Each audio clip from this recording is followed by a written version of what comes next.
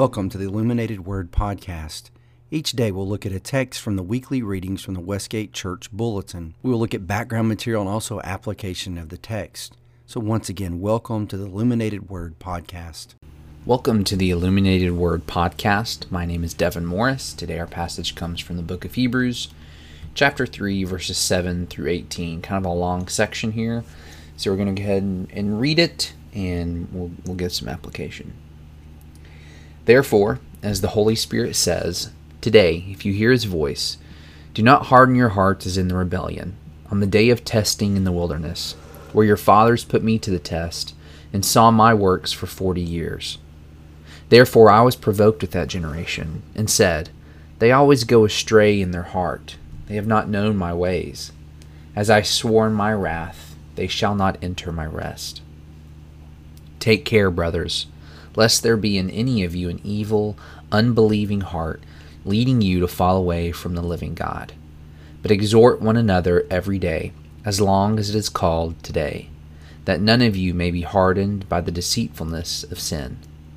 For if we have come to share in Christ, if indeed we hold our original confidence firm to the end, as it is said, today, if you hear His voice, do not harden your hearts as in the rebellion. For who were those who heard and yet rebelled? Was it not all those who left Egypt led by Moses? And with whom was he provoked for 40 years? Was it not with those who sinned, whose bodies fell in the wilderness? And to whom did he swear that they would not enter his rest, but to those who were disobedient?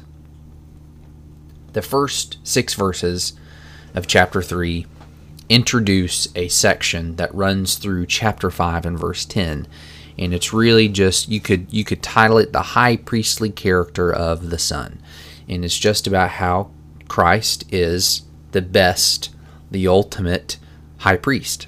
So the first 6 verses of chapter 3 is comparing Jesus to Moses and showing and kind of emphasizing the faithfulness of Jesus. Then you get into really the last half of verse 6, all the way through chapter 4 and verse 14. And you have a kind of a small section within this bigger section. And it could be termed the urgent need for the hearers to be faithful as well. So not just Jesus needs to be faithful, but we need to be faithful as well. And this is all well and good, because this is, if you remember the past couple of weeks, us talking about the book of Hebrews. Hebrews is a sermon. You need to look at and read Hebrews as a sermon. When you do that, you're going to see, one, there's a lot of tips for preachers on how to preach and how to formulate a good sermon. Naturally, there's different types of sermons, and different sermons are useful in different situations. This is a good type of an exhortation sermon, but what he also does well is just weaving themes throughout, because this idea of Jesus being our high priest was introduced in chapter 2. Well, now the preacher is going to bring it up again and expound on it. He's introduced you to the idea, he made the claim, now he's going to expound on it. Well, part of this discussion of Jesus being our high priest, and he's so faithful, is that now you in turn, you hearers of this word that I'm bringing you, you too need to be faithful. So our section started off with a pretty long quote, and it was from Psalm 95. Which is funny. I forget that Psalm 90. We have 2 different songs, modern songs that we've taken from Psalm 95, and I love when we have songs that are just straight scripture. I love when we do that. I have a really hard time connecting with the other types of songs, but this is the beginning of Psalm 95. Is, "Oh come, let us sing to the Lord. Come, let us sing with joy to the Lord. Let us shout aloud." If you remember that song, you get into verse 6 and 7, you have, "O come, let us worship and bow down. Let us kneel before the Lord our God, our Maker. For He is our God, and we are the people of His pasture and the sheep of His hand." So we have those 2 songs that make up verses 1 through 7 of Psalm 95. But what we were quoting in Hebrews 3 was from the last part of 6 and following. And it is referring back to the people who abandoned Him, who were not faithful. So Psalm 95 talks about how great God is, all the wonderful things he's done, how we need to worship him. Now, don't be like those people who are disobedient. We get a similar function of this passage being used in Hebrews, where they're talking about Jesus' greatness, his faithfulness, and then you're going to get, now don't turn away. There is somewhat of a Trinitarian proclamation being made in Hebrews, if Hebrews is meant to mimic what Psalm 95 is doing. So, really cool how the Hebrews writer is using it. Verses 12 and 13, take care, brothers, lest there be any of you an evil, unbelieving heart, leading you to fall away from the living God. But exhort one another every day, as long as it's called today, that none of you may be hardened by the deceitfulness of sin. There is a nice play here. There is a really good kind of paradoxical idea of outside forces pulling and pushing you, and then you making your own decisions. In verse 12, hey, be careful, because you might have an unbelieving heart that might lead you to fall away from God, so you need to turn it around, is in a sense what the follow-up statement would be there. In verse 13, okay, now you need to be exhorting each other every day, just in case, to protect one another from the deceitfulness of sin, which could lead you away. There are forces that are working against you. It is up to you to make right decisions. There's a really good play between what is out of your control and what is in your control. We do not get to determine what sins provoke us, what sins we are deceived by. We don't get to pick those. We do get to choose how we react to those things.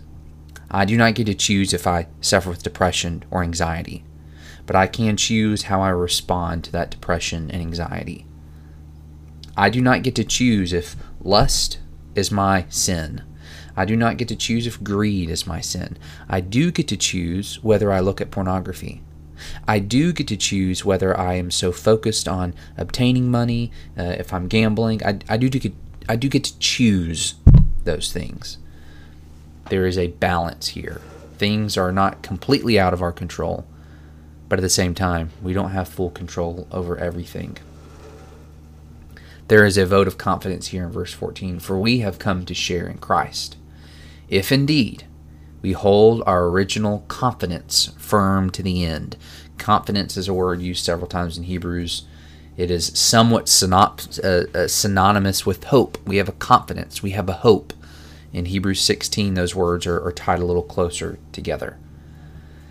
And so the last part of our section just reaffirms or re-accentuates the people that were with Moses, who had this leader, who was, in some senses, a faithful leader, who was giving a good example. But those people instead turned away. Even though they had this really strong, capable leader, they turned away, and because of their disobedience, they weren't able to enter into the promised land. There's a direct correlation here. We remember at the beginning of this chapter, there was a comparison between Moses and Jesus. Jesus has been faithful.